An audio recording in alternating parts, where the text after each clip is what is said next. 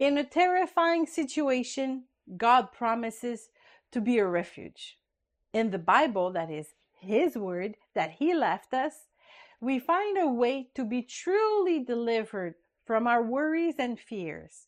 So, let's get our strength back.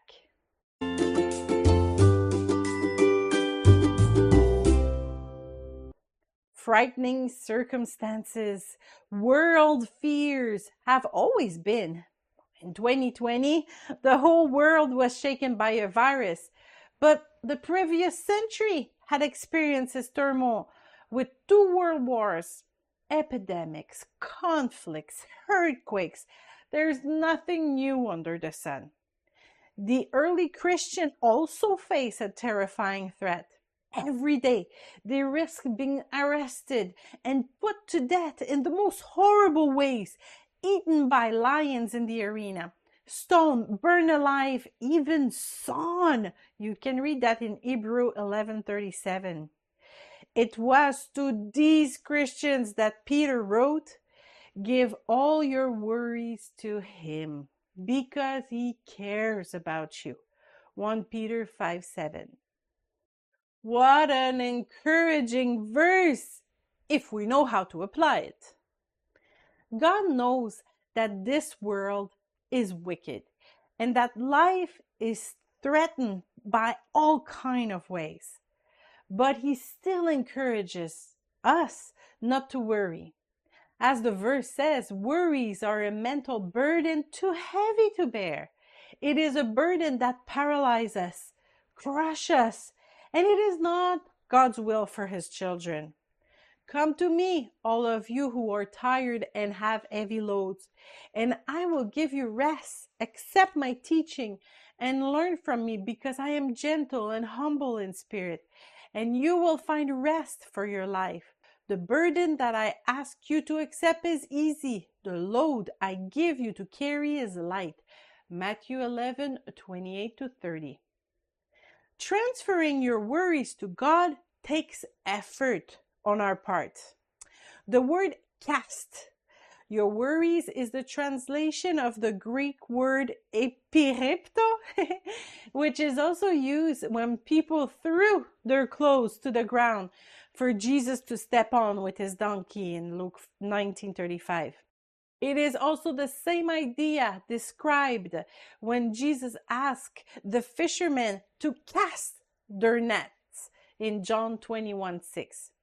To get rid of our worries is not to mourn in prayer.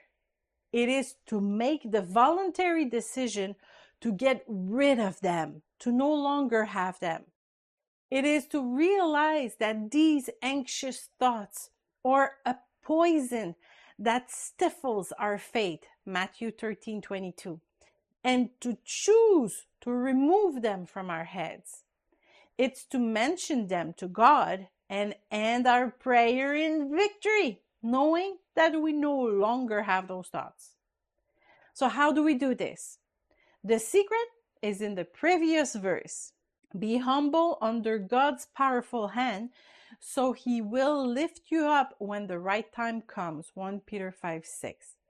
To be able to cast our burden, we must first put God back on His throne.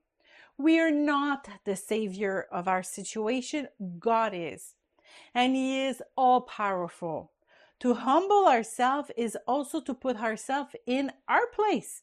That is to acknowledge that we are human with a limited time on earth, but with an eternity that awaits us. It is to recognize our limits and to raise God as the master of everything, capable of controlling everything. When we humble ourselves and put God back on His throne, we find hope and peace.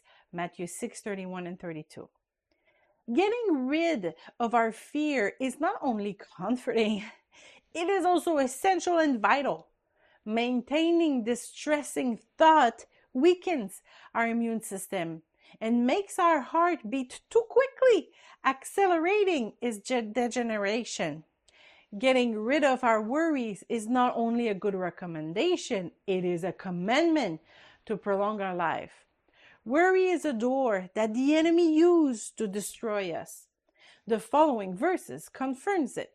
Be sober, stay vigilant. Your adversary, the devil, prowls like a roaring lion, seeking how to devour. Resist him with unshakable faith, knowing that the same sufferings are imposed on your brothers and sisters in the world. 1 Peter 5:8-9.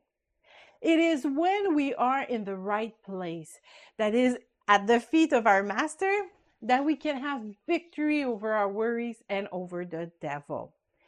It is when we feed ourselves more of the Word of God than what is written in the media, social or conventional, that our faith becomes unshakable. Today, choose to refuse worry. Cast your worries on God and rest in His peace at His feet. Then the devil will no longer have access to your life.